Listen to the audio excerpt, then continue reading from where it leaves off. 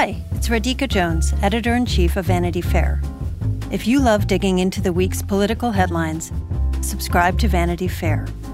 Our reporters take you behind the scenes of some of the biggest stories from the campaign trail to the halls of Congress. Just for our Inside the Hive listeners, save 15% on a yearly digital subscription to Vanity Fair with promo code POD15. That's vanityfair.com, promo code POD15 for 15% off 1 year of all you can read, watch, and hear.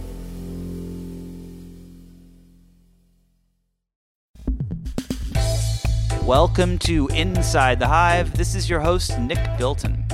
So 3 years ago this week, my wife and I rushed off to the emergency room because she was pregnant with our first child and was about to give birth. I remember everything about this evening, but there's a moment before the birth that actually stands out to me like crystal clear. What happened was our doctor, who had delivered 6,500 children before ours, not on that evening, of course, over the period of his incredible career, he was sitting there. We had been up all night. It was about 5 a.m. It was still dark out. And I looked over at him as we were waiting for the epidural to wear off my wife. And I said, "Do you believe in God? Do you believe in some sort of higher power?" And he said, "You know, it's funny that you asked that. I don't.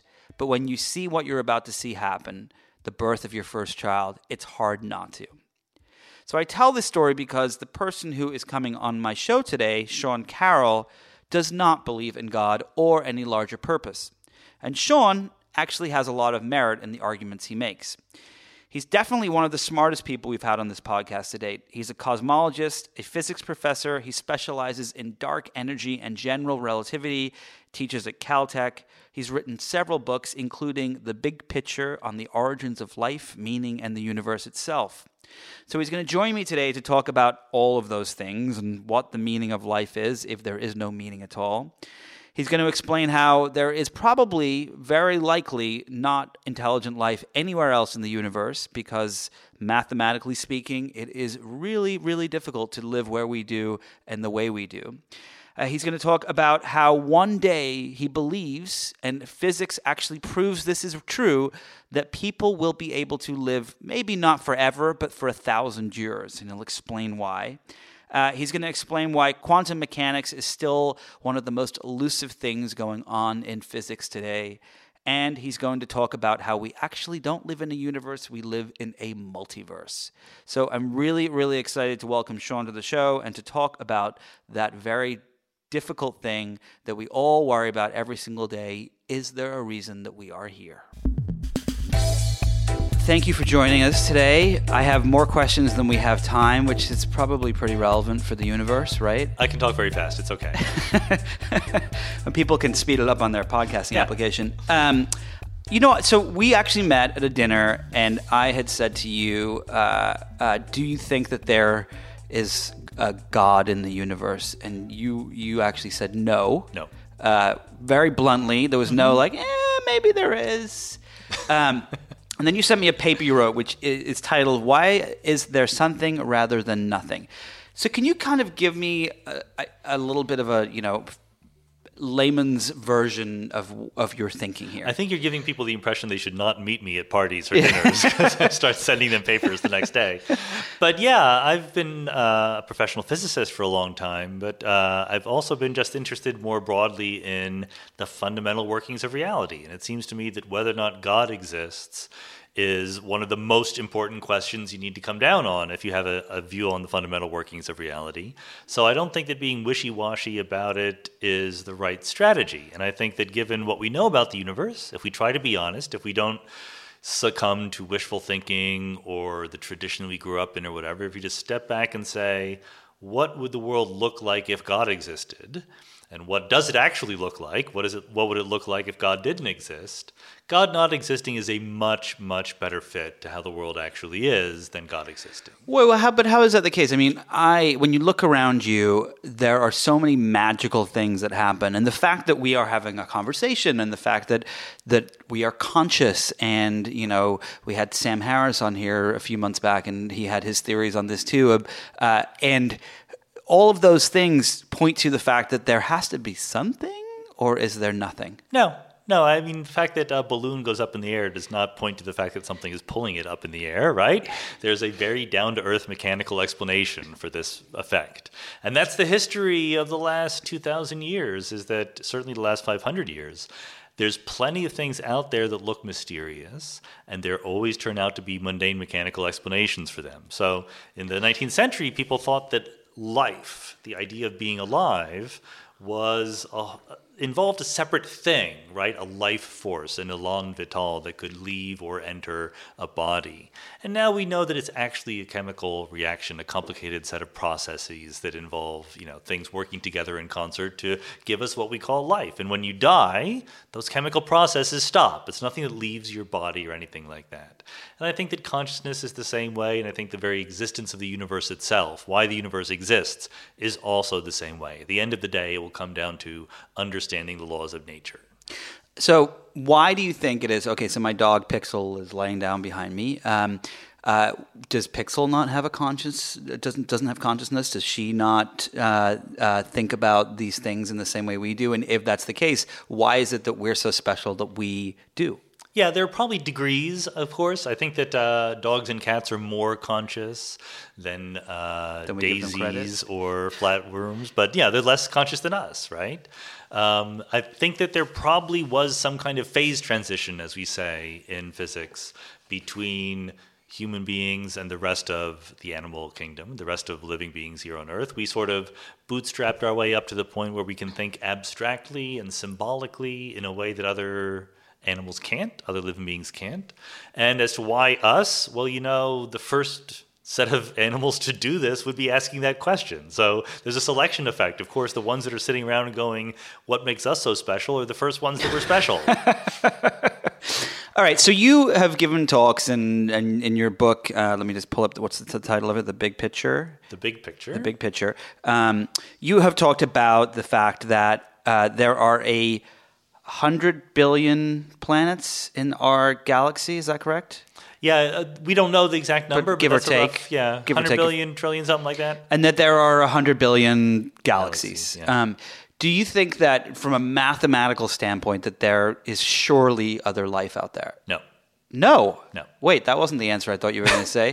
I know. So because if you look at a lot of people get it wrong. It's 100 billion planets and 100 billion galaxies, and we're the only ones out there. Well, so we're trying to calculate a number. Yeah. How many intelligent species are there in the observable universe?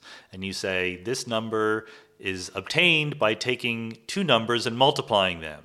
One number is how many planets there are in the observable universe, and the other is the average number of intelligent species per planet. And you're saying, look, the number of planets is really big, so therefore the left-hand side has to be really big. No, because the number of intelligent species per planet could be really tiny. It could be just the chances of getting an intelligent species arising on a planet is 10 to the minus 100. In which case, we're very, very fortunate to be here at all. We just don't know. I'm not saying that we are the only ones. I'm saying we really don't know. And if we don't know, do you think there will be a point in time when we will know? Or do you think that as a human species, we're probably going to just end up ending ourselves before we have the ability to? I think it's very plausible that we will know. I mean, there's two obvious ways. One is we meet them. Right? We say hi and then we know. That's for sure.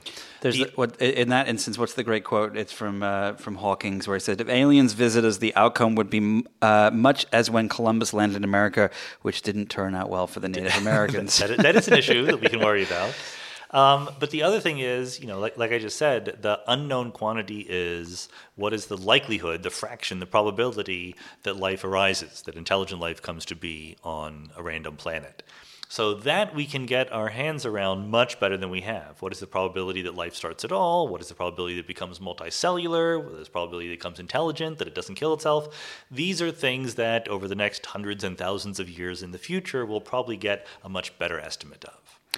So in your theory, why do you think the universe exists? Is it just some freak chance that it happened? Is there some theory, some mathematical equation that we haven't discovered yet? Like, what is the reason behind it? Yeah, there could be deeper reasons, but I think the most likely thing is that it's just a brute fact. It's just true. It just is. That, in other words, the question, why does the universe exist, is not the kind of question that has an answer. When we ask why is something true, and we expect to get a reasonable answer, this is always within a context, within a larger frame of reference, right?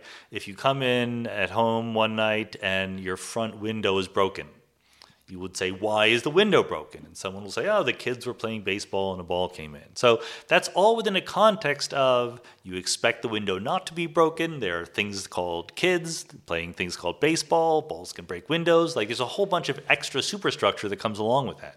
When we talk about the universe existing, none of that is there. The universe, in the sense of all of reality, it doesn't belong to some bigger context in which an explanatory framework can be provided. But isn't the fact that it doesn't exist, it shouldn't exist, isn't that part of that context that puts it into reality, or no? I don't think that we can say that it shouldn't exist. I'm not even sure that really makes sense. Like, there's this idea that people have that the universe somehow requires effort to exist, right? Like, it needs to be created or held up or sustained or something like that. The universe can just be, and every single thing we know about the universe is compatible with it just being, and that's it. Okay. That's a little sad. Well, it might not be right. I just think that's the most likely end of the day. I hear you. I see no reason otherwise. So one of the things that you talk about a lot is entropy, and that the universe is constantly expanding. And can you explain just the whole entropy thing? And also, at one point you said that the universe was so small that it fit into the palm of your hand. That's right. Yes. If that was the case, what was outside of the palm of your hand? Outside of the universe? These are two very different questions. Yes. So which one do you want first? Whichever one you want. The expanding universe question is easier, so let's do that because we can close that. So when we say the universe could fit in the palm of our hand, in fact, it's smaller than that. It could fit like on the tip of your finger. The entire universe at one point. That's right. So if we take our universe as we observe it today, those 100 billion galaxies, to maybe 2 trillion, something like that, there's a limit to how far we can see, right? Because the universe is expanding.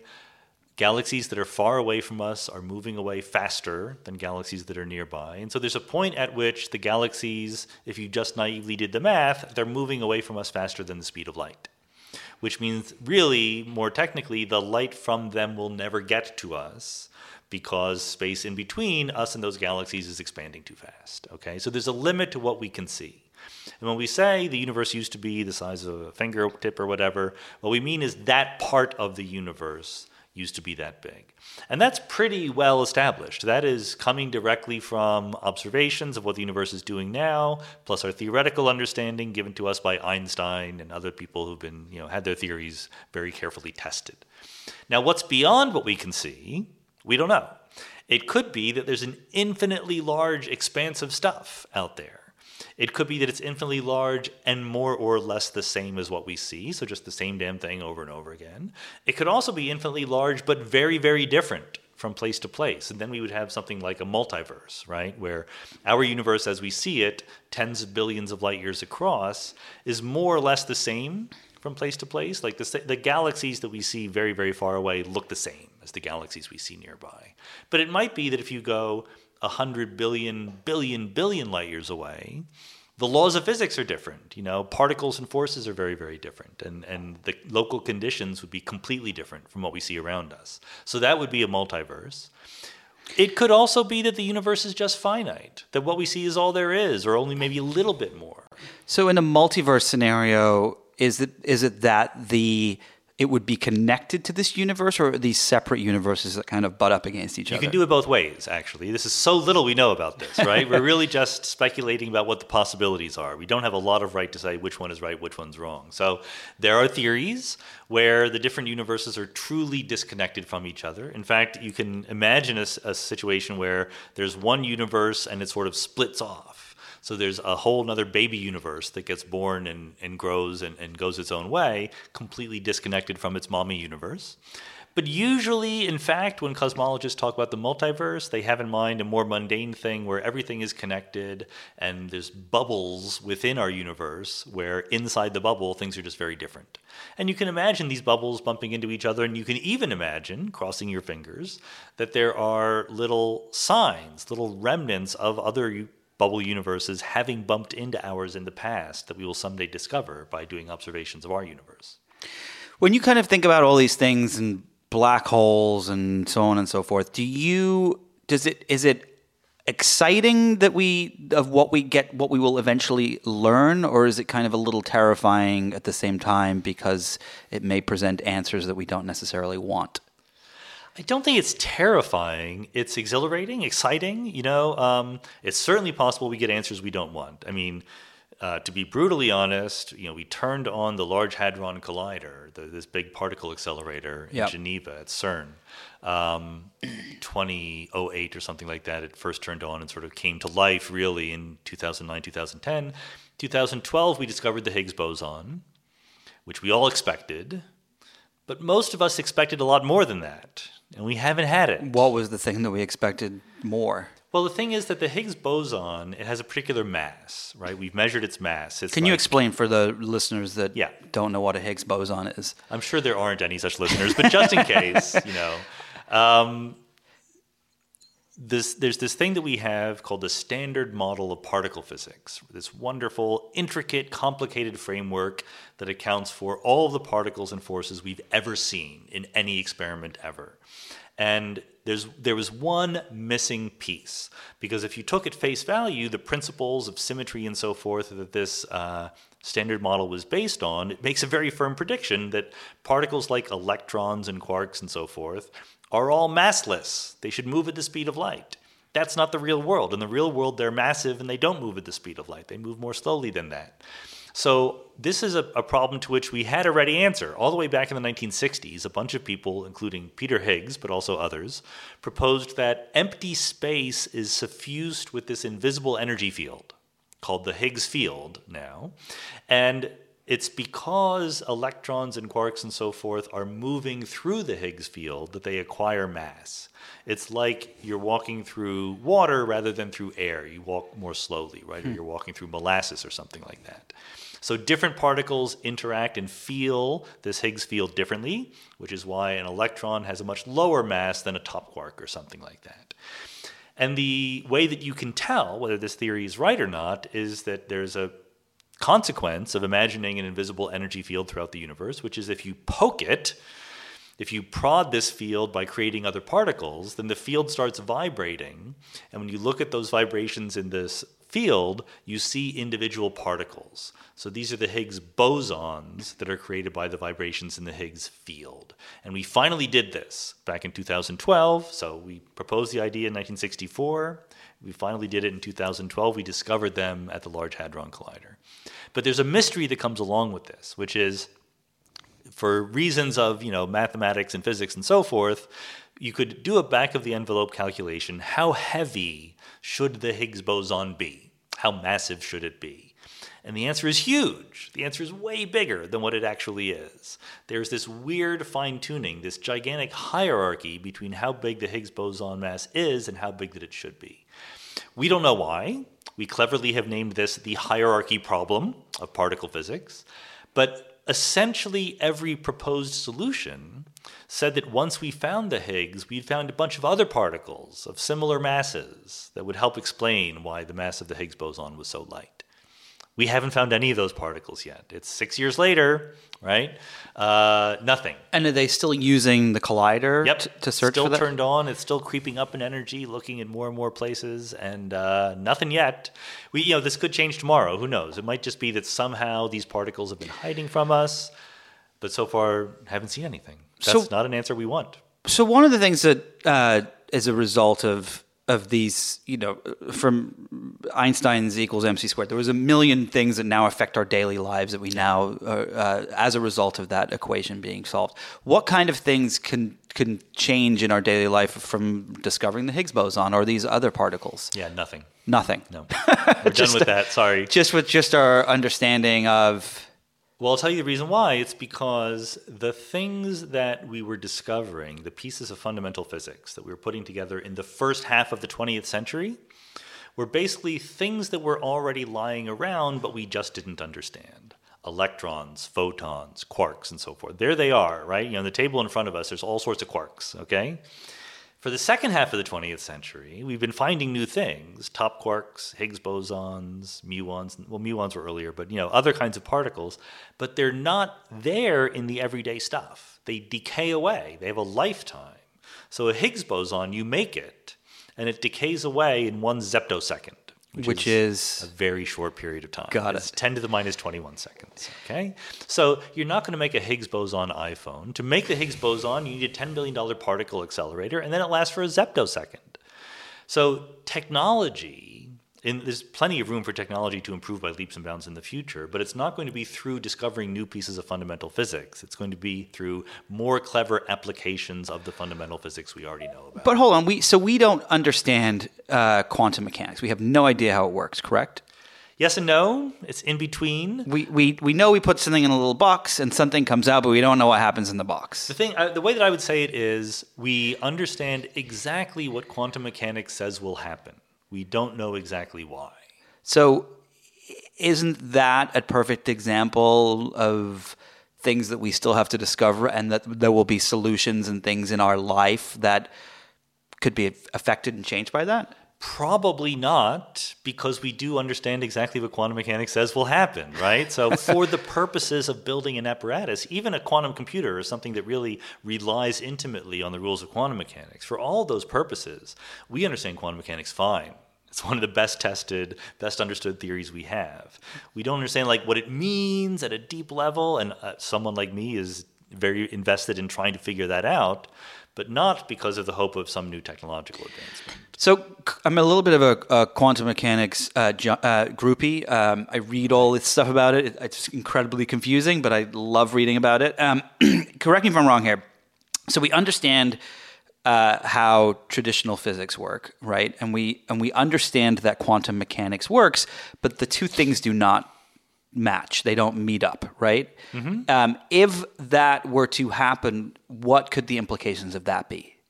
Well, yeah, so I think that this is a crucially important question. And the way that I like to say it is 500 years from now, when historians of science write about the 20th century, they will be incredibly impressed with the fact that physicists were able to figure out quantum mechanics. It's just so very, very different than anything that had come before. And on a relatively short period of time, we went from having no glimmer about quantum mechanics to accepting that it was right. But they will also think that it's extraordinarily embarrassing that once we got quantum mechanics, we didn't try to understand it better, right? We didn't try to understand what the essence of it really, really said. So this is the next book that I'm writing called Something Deeply Hidden, quote from Einstein, because he was always on the side of, no, we need to understand how things really work. But he lost that debate in the 1920s and 30s. That was when he was talking about that God doesn't throw dice. And yeah, he was talking about stuff like that. But all of that was an expression of the fact that he said, look, it's less important how things work than that we try to understand how things work. It could be different things that are actually going on. I just want to know what they are.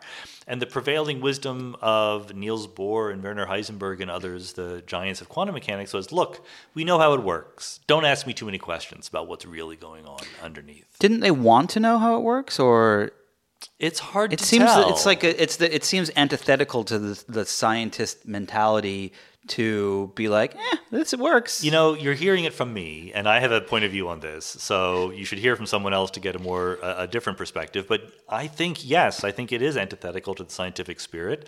I think that a lot of scientists today have been so influenced by this idea that if you ask them what is the point of doing science, they will say to make experimentally testable predictions.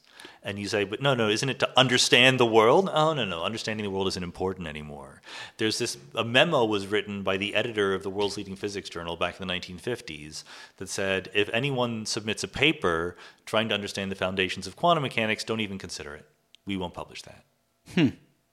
Why? Just because it was just not important? Productive. We have better things to do. We have, particles to look at. So going back to that question of it's hard to say what would happen. I guess there's two questions to it. One is, do you think that quantum mechanics and our traditional physics that we understand will ever find a way to, because they're like Chinese and math. They're just completely two separate things, right? Yeah, I think it's not so much about reconciling ordinary physics with quantum mechanics, although that's important. It's more just understanding what quantum mechanics is. What do you mean when you say quantum mechanics? What are the gears that are spinning underneath the surface that explain why we see what we see? And you think it's going to take how long before we get there? I think that there's no problem with figuring it out. I think that actually my favorite view of it, the many worlds version of quantum mechanics. I was about to ask about many worlds. I think it's basically right. I think there's a lot of work to be done. So let's explain many worlds to people. So many worlds, shall I give it a shot here? Go ahead. So many worlds is that there are literally many different worlds, many different scenarios for everything that happens. It's almost infinite, the number of different things simultaneously happening. So there's one world where I reach out and shake your hand. There's another world where you reach out and shake mine. There's another world where my fingers fall off in the process. Is that correct? This is on the right track. There are more equations than what you said, but there's also more motivation for it. Okay. So it's not just that anything happens, it's that more than one thing happens, okay? So in particular, here's why you might believe that. When you have, in anyone's version of quantum mechanics, whether it's many worlds or not, when you want to discuss, let's say, an electron, and electrons have this feature that they spin. They can either spin clockwise or counterclockwise. That's it. Only two choices, quantized, okay? When you measure it, you get one answer or the other. You never get in between. It's spinning clockwise or counterclockwise. But quantum mechanics says when you're not measuring it, that electron can be in a superposition of spinning both clockwise and counterclockwise. This is what makes quantum mechanics really mysterious and hard to understand. This is Schrodinger's cat, right? It's exactly Schrodinger's cat. I mean, Schrodinger's cat is sort of trying to make it as absurd as possible. Possible, yeah. Cat in a superposition of being alive and dead. And Schrödinger was using that as a way of saying, surely you don't believe that cats can be in a superposition. And quantum mechanics says, yes, they can. So the thing that makes it weird is that quantum mechanics seems to be saying that there's one way of describing the world when we're not looking at it and a different way when we are, okay? And that's bothersome. And what are the implications of that? What does that mean? Well, good. So if you follow it, so you have this electron, superposition, spinning clockwise and counterclockwise. There's a probability of getting either answer. So implication number one is you can't predict definitely what will happen. You can only predict the probability. The more profound implication is, what does it mean to look at something and only see one answer? So the traditional answer is there's a collapse, that the electron was in a superposition of both clockwise and counterclockwise, but when you saw it, oh, it's spinning clockwise, the other possibility disappears instantly and simultaneously everywhere throughout the universe.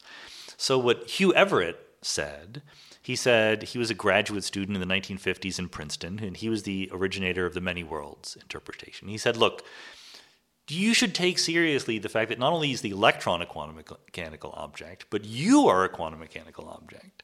That means that you can be in a superposition. And how about the following? Just take seriously what the equations of quantum mechanics say. And what they say is, when you look at the electron, it's not that the counterclockwise spin disappears. It's that you haven't looked at the electron yet, and the electron is in a superposition. And then by the act of looking at it, the universe becomes the following thing. Part of it is the electron was spinning clockwise and you saw it spinning clockwise. In a superposition with, the electron was spinning counterclockwise and you saw it spinning counterclockwise. And all Everett says is, stop there. Don't get rid of anything. Both of those are real. What happened is that when you looked at the electron, the wave function of the universe, the quantum mechanical way we have of describing all of eternity and all of reality, split from one possibility with a superposition to two different worlds where two copies of you saw two different things. Okay, so that's a lot. And so, when you talk, there is an iPhone app that will do it for you. Yes, you want different things to happen. You know. So when you talk about this, I always go back to this quote. I'm going to go back to the beginning of our conversation, and there was a quote, I don't remember it exactly, but Einstein once said that when you look at the universe and the mathematical equations that it make it up, that it is impossible for there not to be some larger purpose, that there is some larger beauty to what this is. When you talk about we're in this quantum state, and there's doesn't that make you think like, maybe there is something to it? No, not at all. In fact, even Einstein didn't think that. Einstein would sometimes speak in flowery language, but he was always extraordinarily mechanistic and natural. So he would talk about the universe in sort of Spinozist terms. Spinoza being a philosopher who attributed all of reality, he called that God. Okay, so Spinoza said he believed in God, and if you said, well, what does God do to answer prayers? And he's like, no, that's not what God is. God's just the universe and reality. And that was more or less Einstein's conception. So he was very much of the belief that the universe was fundamentally beautiful and profound and deep, but not that it was supernatural in any way, not that there was any external purpose for it. Have there been scientists, astrophysicists, theorists that do most of them not believe that there is a reason for why we're here? I think it depends on how you slice it, but yeah, most people who are working in these kinds of questions from the science side, cosmology and astrophysics and physics, they think it's a bunch of equations that tell you what happens. That's it. That's the whole story. But again, isn't it antithetical to the fact that, is there a goal that we can eventually figure out? Is there a world 100 million years from now where someone finally does the last equation and says, it turns out that Shore and Carroll was right? Yeah, that's true. It's, there's when you ask questions beginning with, isn't it possible that? The answer is always yes, okay? So it's less interesting to think about what's possible and more to think about, what seems to be the most reasonable probability, the most reasonable likelihood. So it is absolutely possible that all the progress of natural science over the last 500 years, which has worked to strip away the usefulness of God and spirits and higher purposes from the world, could be undone by future discoveries. That's 100% possible. But I would say the more likely future is that we just figure things out. We learn what the equations are, what the formal structure is that describe the laws of nature. They're self-contained, and we have a physical system, the world, reality, and we're a tiny part of it, and it is what it is at the end of the day. Do you think as we, when you start to talk about understanding quantum mechanics more and we start to get into quantum computing, which is just an astronomical kind of computing system, do you think that we will get to a point where we will start to, I guess there's two questions here. One is interstellar travel to other planets beyond just Mars. I'm talking about like other planets within the galaxy, other solar systems. And do you think that we humans, let's pretend that we are the only ones that are intelligent in this universe, do you think that we will eventually inhabit the universe in other ways? So don't forget, we need to get back to entropy at some point. Yes, I keep thinking about entropy, but unless you want to get there now. No, because these are good questions too. I think that exploring interstellar space, there's no obstacle to that in principle. So we tend to think that it's very hard to get from one solar system to another because other stars are very far away, right? The nearest other star besides the sun is something like 4 light years away. Even if we moved close to the speed of light, it takes us at least 4 years. And most stars would take thousands or millions of years to get to. So that sounds daunting to us. And therefore, if we're science fiction writers, the very first thing we do is to invent a way to go faster than the speed of light, right? Like a wormhole. Or whatever, wormholes, yes, exactly. I don't think that that's going to happen. I think that the speed of light is here to stay. We're not going to build warp drives, wormholes, or anything like that. What I think we'll do is live forever. It's much easier to extend a human lifespan than it is to go make a spaceship that goes faster than the speed of light. So you think that, 500 years ago, people died in their 30s, 500 years before that, sometimes in their 20s. Now people are living, it's not abnormal for you to live to 100, 110, 120. You think that X years from now that we will live 1,000 years? Or yeah, I think it's not just sort of a gentle linear progression. I think that we will figure out how to reverse age people, to take people who are 50 years old, give them a medical procedure, and they come out biologically 20 years old. And I don't think this is going to happen in the next 10 years. This is not something I'm investing stock in, but it doesn't violate the laws of physics like going faster than the speed of light would. How does it not violate the laws of physics to take, okay, so let's get to the entropy thing, because there you go. This is the perfect segue to that. Right. So the entropy thing is the following. We're all familiar with the idea of entropy, even if not the word. When you take systems that are organized and do things with them or just let them do things to themselves, they tend towards more disorderly configurations. If you take a deck of cards that is in order and you shuffle it, it's not going to order itself spontaneously. If you take cream and coffee and mix them together, they're going to get all mixed up. They won't unmix. So the entropy is the scientific way of characterizing how messy, how disorderly things are. And in a closed, isolated system, entropy only ever increases. Things only go from order to disorder and never the other way around. But it's crucial there that we're talking about closed, isolated systems. You are, after all, allowed to clean your room. You're allowed to take a deck of cards and put them in order again, right? And the point is that you're not letting the system do its own thing. You're coming out as an external agent and influencing it. So the increase of entropy is responsible for what we call the arrow of time. All the different ways in which the past and future are different from each other. So the fact that you remember the past but not the future is ultimately because entropy was lower in the past.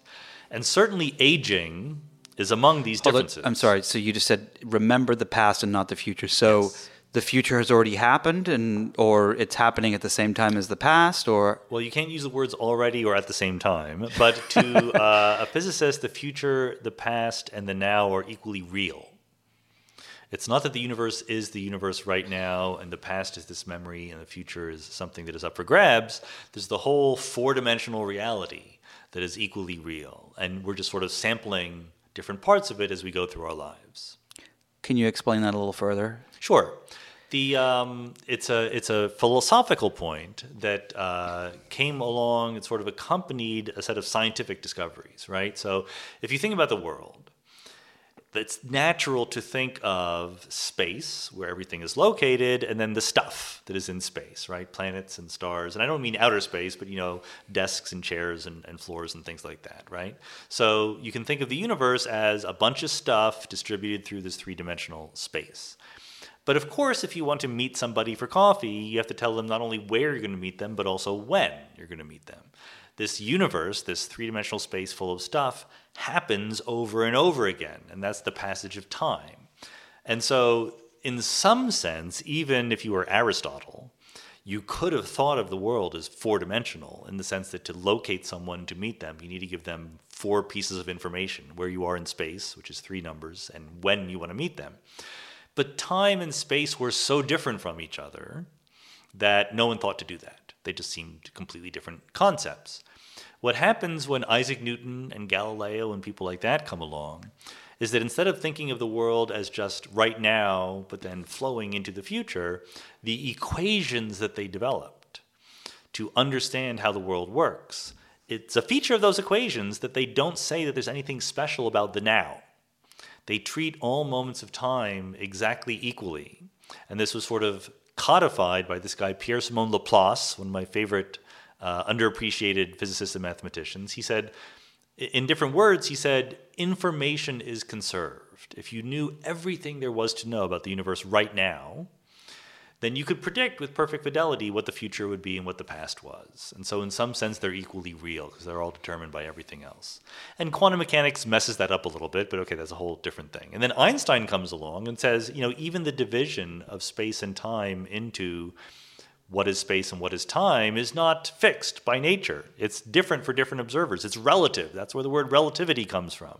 Different people divide four-dimensional space-time up differently into space and time. So the lesson, it's not 100% determined, but the lesson is rather than being what is called a presentist, someone who believes the universe is the now and it changes with time, you should be an eternalist, someone who believes that all moments of time are equally real.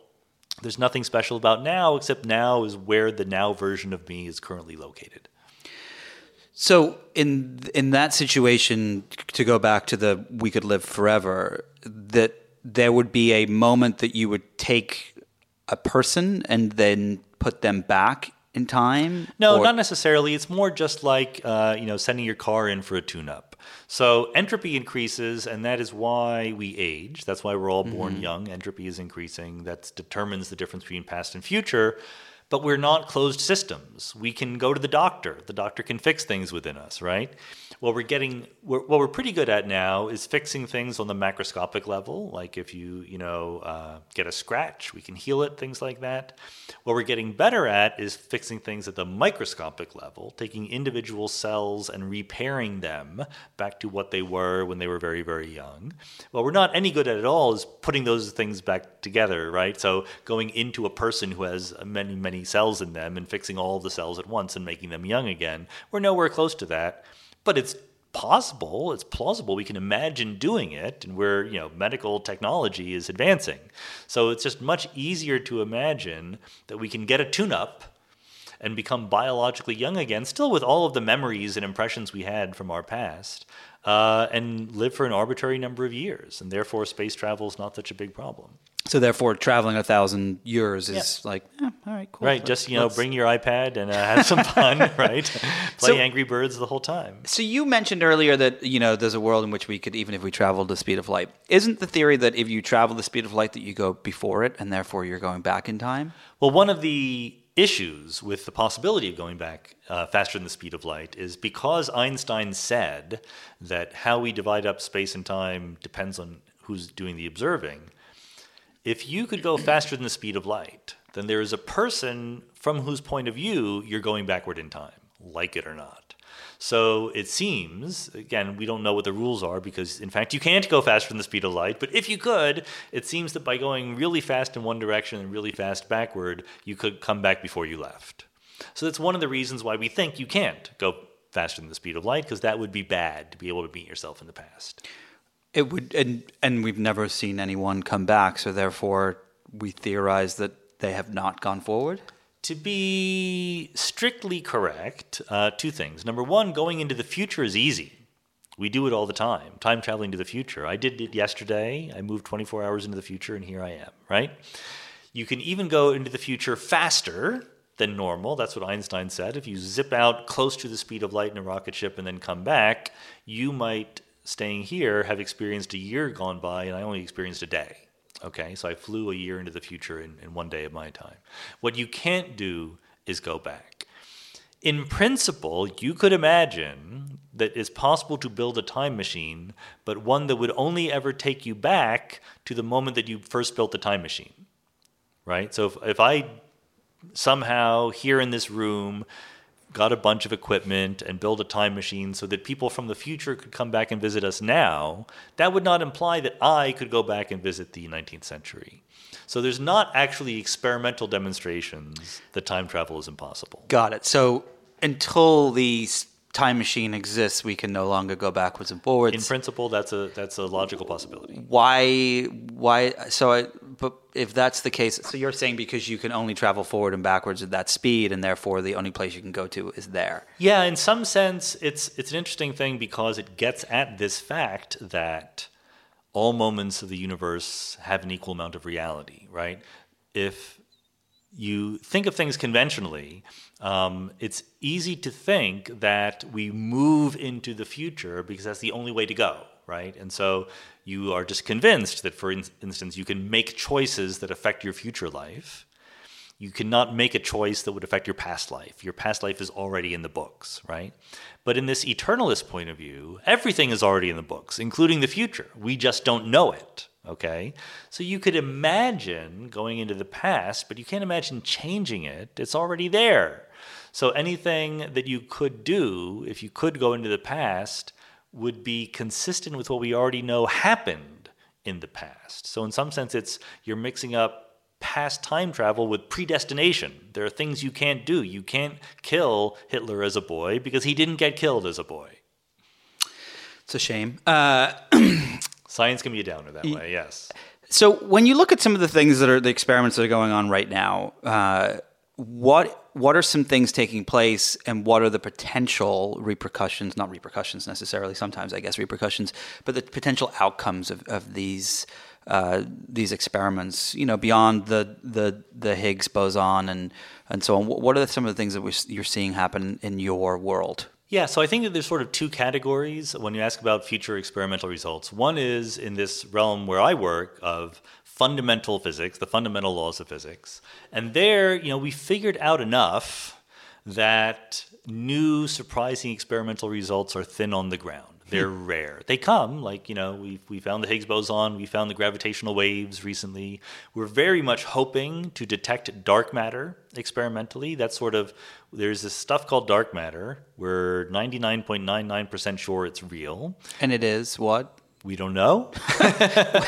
Wait. So how do you decide you're going to detect something you don't even know what it is? Right.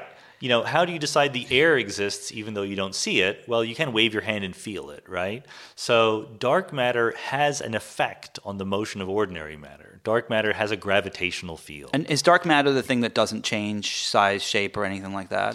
There's dark matter and dark energy. Got it. So back in the 1990s, we had this triumphant moment where we put together the pie chart of the universe. And for better or for worse, the pie chart of the universe is 70% of the energy of the universe is in something called dark energy, 25% is in something called dark matter, and leaving only 5% of the universe for stuff that we know and love, right? For all the particles we've ever seen in an experiment, all the stuff you and I are made out of, the sun, the moon, and the stars, that stuff is only 5% of the universe. The dark matter is matter. It's some kind of particle. It settles into galaxies. It has a gravitational field. In some ways, it's quite down to earth and conventional, but we don't see it. We don't interact with it directly. We've never made it an experiment. We've just seen its gravitational effects. Most of the matter in the galaxy that we live in is dark matter, not ordinary matter. The dark energy is something much more mysterious than that. It is something that, as far as we can tell, is inherent in the fabric of space-time itself. It's something that seems to have the same amount of energy at every location in space and every moment in time. It doesn't dilute away. Like, as the universe expands, the universe gets bigger, but the amount of stuff remains the same, so there's less stuff per cubic meter or whatever.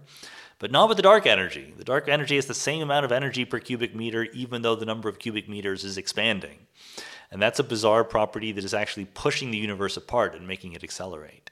So we have a theory for what the dark matter is. It's a theory that we got from Einstein, the cosmological constant, he called it, the energy of empty space itself. What we don't know is why it has the particular value that it appears to have.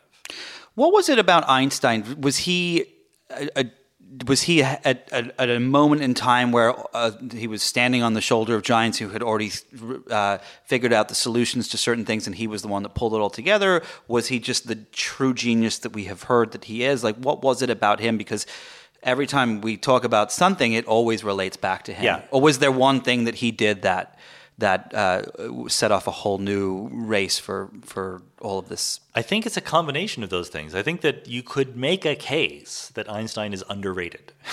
Okay. Because, he had this long celebrity period, right, where the hair got long, he became rumpled, he was on the covers of all the magazines, and people thought that maybe he had become detached from the day-to-day, high-stakes physics discussions. But, Einstein was just smarter than everybody else, and he was in the right place at the right time. In 1905, he invented special relativity, right? This idea that you can't travel faster than the speed of light and time moves differently depending on how you're moving, things like that. It was one of only 4 papers. It was only one of 4 papers that he wrote that year. And it's not even the one he won the Nobel Prize for. He also invented photons that year. He also measured the sizes of atoms that year. And, E equals mc squared. He had an amazing ability to cut through what didn't matter and get at the heart of what did matter. And when it required, learning some crazy new mathematics he wasn't acquainted with, he would learn it. He didn't hand it off to a graduate student. He figured it out. So I think that we do him a disservice, because when the 20s and 30s come along and quantum mechanics is now ruling the day, and Einstein is skeptical of how quantum mechanics was being discussed, I think that there's a certain strain in history that says that he had lost touch and he wasn't able to accept these dramatic conclusions.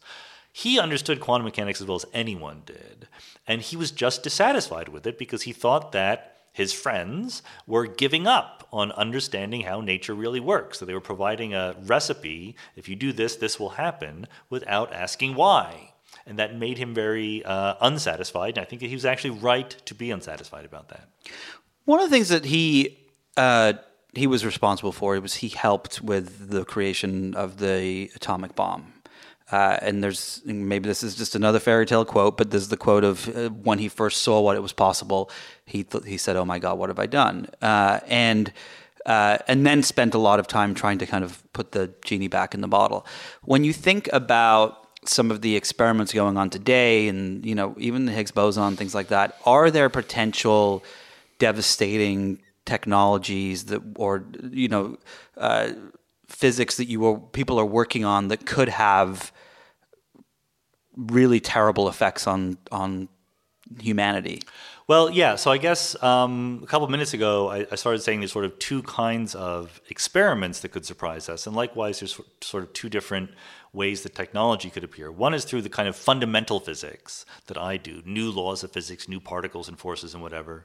And there, I think that it's quite unlikely, as I've said, that we will either get brand new technology or brand new destructive possibilities. We figured out the basics. We could be surprised. You can always be surprised. But there's no obvious prospect for devastation coming from that kind of research. The devastation or the new technological goodies will come from putting together the existing particles and forces in interesting ways. Everything from computers to synthetic biology to artificial intelligence, that's all applied versions of the standard model of particle physics.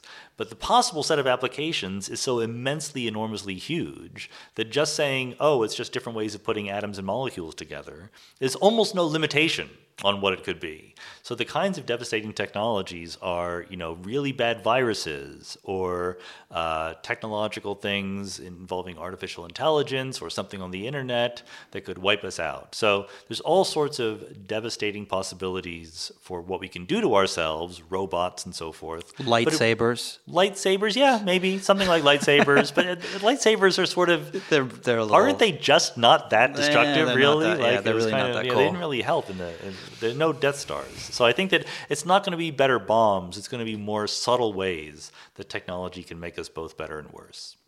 When you look at the work that you're doing right now, is there something that you, by the end of your life would like to look back and have solved? Well, many things, sadly, and the likelihood of doing all of them is pretty small. But obviously one very, very big thing is this ongoing project of reconciling gravity and quantum mechanics. So Einstein gave us our best theory of gravity, the general theory of relativity, in 1915, where he says that not only is there something called space-time, but space-time is curved. It has a geometry. It can move around. It can be affected by matter and energy. And we interpret that movement and effect of curved space-time as gravity. That's what gravity is, the curvature of space-time. It's a brilliant idea.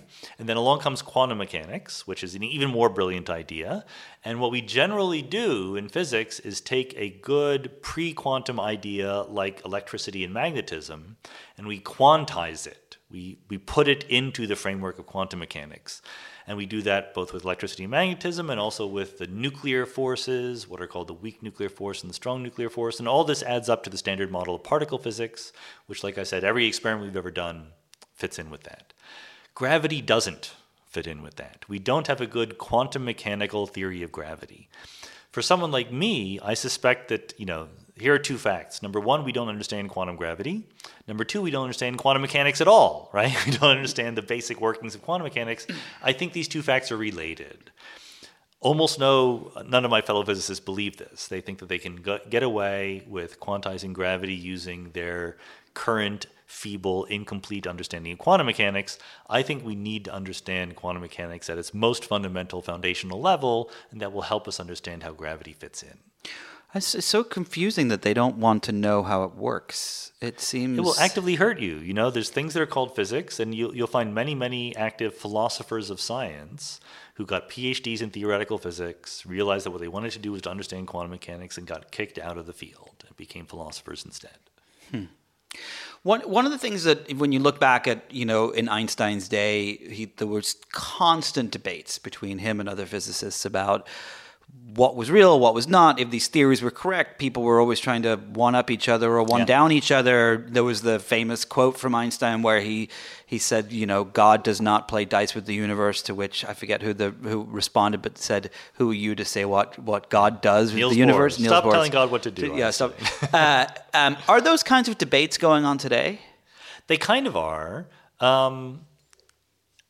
It's always hard to are there generalize. Twitter fights between cosmologists or... Well, so there's something else that is going on, which is the hyperspecialization of the academy.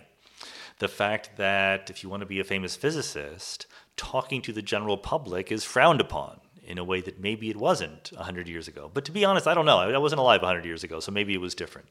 But I think that the high-level debates are going on behind closed doors in some sense. They're not going on out in public. Sometimes they do, in books or in Scientific American or something like that. I mean, recently there was a little incident where some physicists wrote an article in Scientific American saying that inflationary cosmology, this idea of a hyper-accelerated expansion of the early universe that explains what we see today, predicted a multiverse and therefore shouldn't count as science because we can't see the multiverse.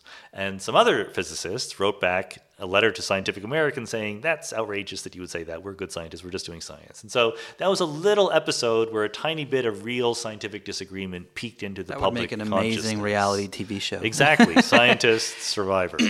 But yeah, so I think that's part of why some people like me are motivated to help open those doors a little bit, to get out there on Twitter and in books and talk about not only the fun things we've discovered, but the ongoing controversies. I've never been, there's a whole bunch of people who think that when you have a scientific controversy, the thing to do is to first finish it to figure out what the right answer is, and only then let the general public in on it. And I think that does a disservice to the reality of how science gets done. I think that it's perfectly okay to let the public in on the things we haven't yet agreed about. How did you get into this whole world? Were you interested in this when you were a little kid, or was it something that happened later in life? Or I was a little kid. I was about roughly 10 years old, because I remember being in fourth grade. And it was just from reading books, reading popular level books. I'm not exactly sure why I started reading popular level books, but I would go to the library, hang out in the 600s or whatever it was in the Dewey Decimal System that had all the books about black holes and quarks and the Big Bang. And did you read a lot of science fiction too? I did, but it was almost unrelated. It wasn't that science fiction got me into science or vice versa. It's just I liked both of them. So when you, to wrap up here, let's just put on your sci-fi hat for a second. Let's have a little fun here. Sure. Okay. If you could imagine the universe or the world we live in, let's just go through like distances in time, and you can kind of give us some cool things that you think may exist from the discovery of what quantum mechanics is or whatever it is. 50 years from now. Yeah, providing we don't kill ourselves, but that can be within your answers if you like. Making predictions is always hard, especially about the future. 50 years is about right because I might not be around anymore. Okay. So that seems safe. Maybe the podcast technology will no longer be around anyway. So I think that in 50 years we'll probably have discovered what the dark matter is. I think we'll have a much better idea than we do right now what happened in the vicinity of the Big Bang, like what happened immediately thereafter. I'm not sure, but I'm hopeful that we'll know whether the Big Bang was really the beginning of the universe. We don't know that right now. Maybe it was, or maybe there was a universe before the Big Bang. And what that theory is that the universe existed and contracted, and then there was a Big Bang, and it happened again? Or that's one theory. It could be a bounce. That's what that would be called. What is it? A bounce. So the universe, in this view, would have contracted, and then rather than just crunching and ending, something would make it go boing, and then it bounces into what we see as the Big Bang in our past. Or there was just a big universe that was sort of big and quiet and always existed and occasionally flared up into universes like ours. There's many different possibilities, many different ways that the Big Bang could not be the beginning. And I think that we're close enough, and quantum gravity has a lot to do with this, but we're learning enough about how quantum mechanics works and how it plays well with space-time that I can be more optimistic than I would have been 20 years ago, that we'll figure out what quantum gravity is and what happened at the Big Bang within the next 50 years. Should we go to 100 years or 500? What do you want to do? Well, in my field, that's almost impossible. But we can talk about technology, right? Like, yeah. I'm a big believer. I have aspirations someday to write a book about technology in the future, because obviously everyone cares about artificial intelligence and biological engineering and things like that. And I think there are two things that I personally think are underemphasized here. One is the fact that we think about the world by drawing a sharp line between living beings and machines.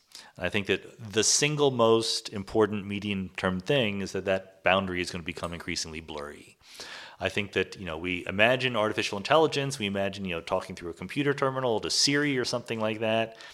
But we know from work that has been done that if you want to make a program seem intelligent, give it a body, put in a robot, let it respond to its environment.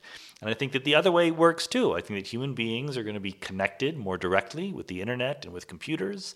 Cyborgs you're talking about here, or cyborgs? But cyborgs make it seem like a little bit more mechanical. I mean that our brains are going to be just plugged right in the internet, so that you will have immediate access to everything that you can Google, and rather than sitting down and Googling it, it'll just be there. It'll be like calling up a memory. Remember what you had for dinner last night. Remember what the population of Moldavia is. Those will be equally easy things to do, right? We'll have ways of talking to people around the world, sort of super virtual FaceTime that, will cost nothing, will be instantaneous. Computational power, calculating the tip will never be hard again, right? And going beyond that, doing simulations of complicated things, because we'll be hooked into this amazing computational power. Memory will be enormously different because you'll have more or less a recording of everything you experience in your life, right? This is not that hard to imagine on a 50 or 100-year time scale, and that will affect very deeply how we behave as human beings. Is there, if you had to pick one thing that you're most excited about and one thing you're most terrified about, what would it be? Narrowly speaking, I am most excited about understanding quantum mechanics and space-time. That's what I'm doing for a living.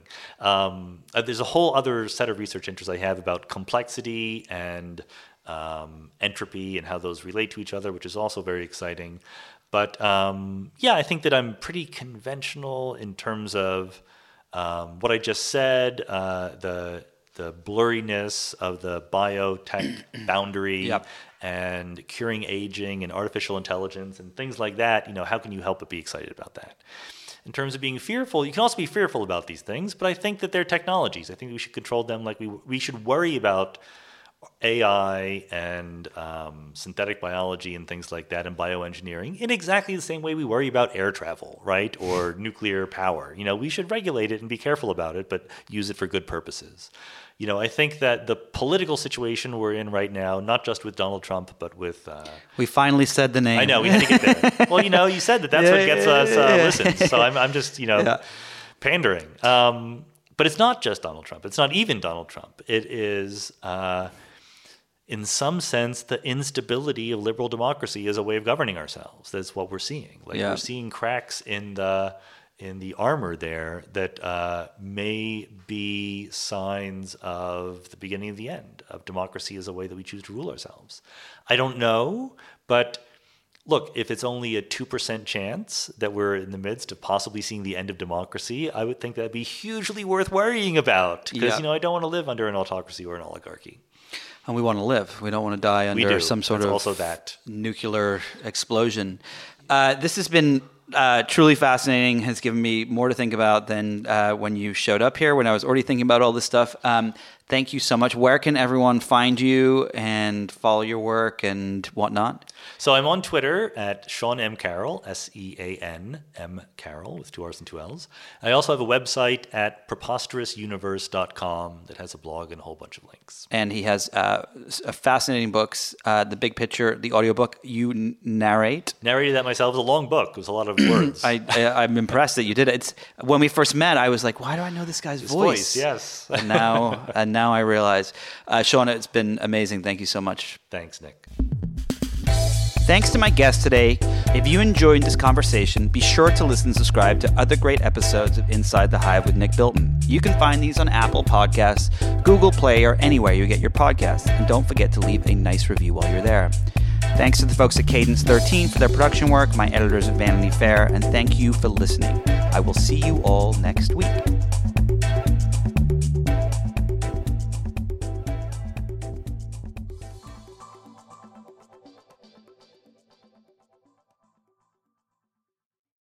Hey, John Favreau here. There's no shortage of political takes in 2024, but quantity doesn't cut it. We need a better conversation about the latest, biggest election of our lives. On Pod Save America, me and my co-hosts cut through the noise to help you figure out what matters and how you can help. Every Tuesday, Wednesday, and Friday, Pod Save America is breaking down the political news that makes us laugh, cry, and snap our laptops in half. Expensive year for laptops. Make sure to check out new episodes of Pod Save America on your favorite podcast platform or our YouTube channel now.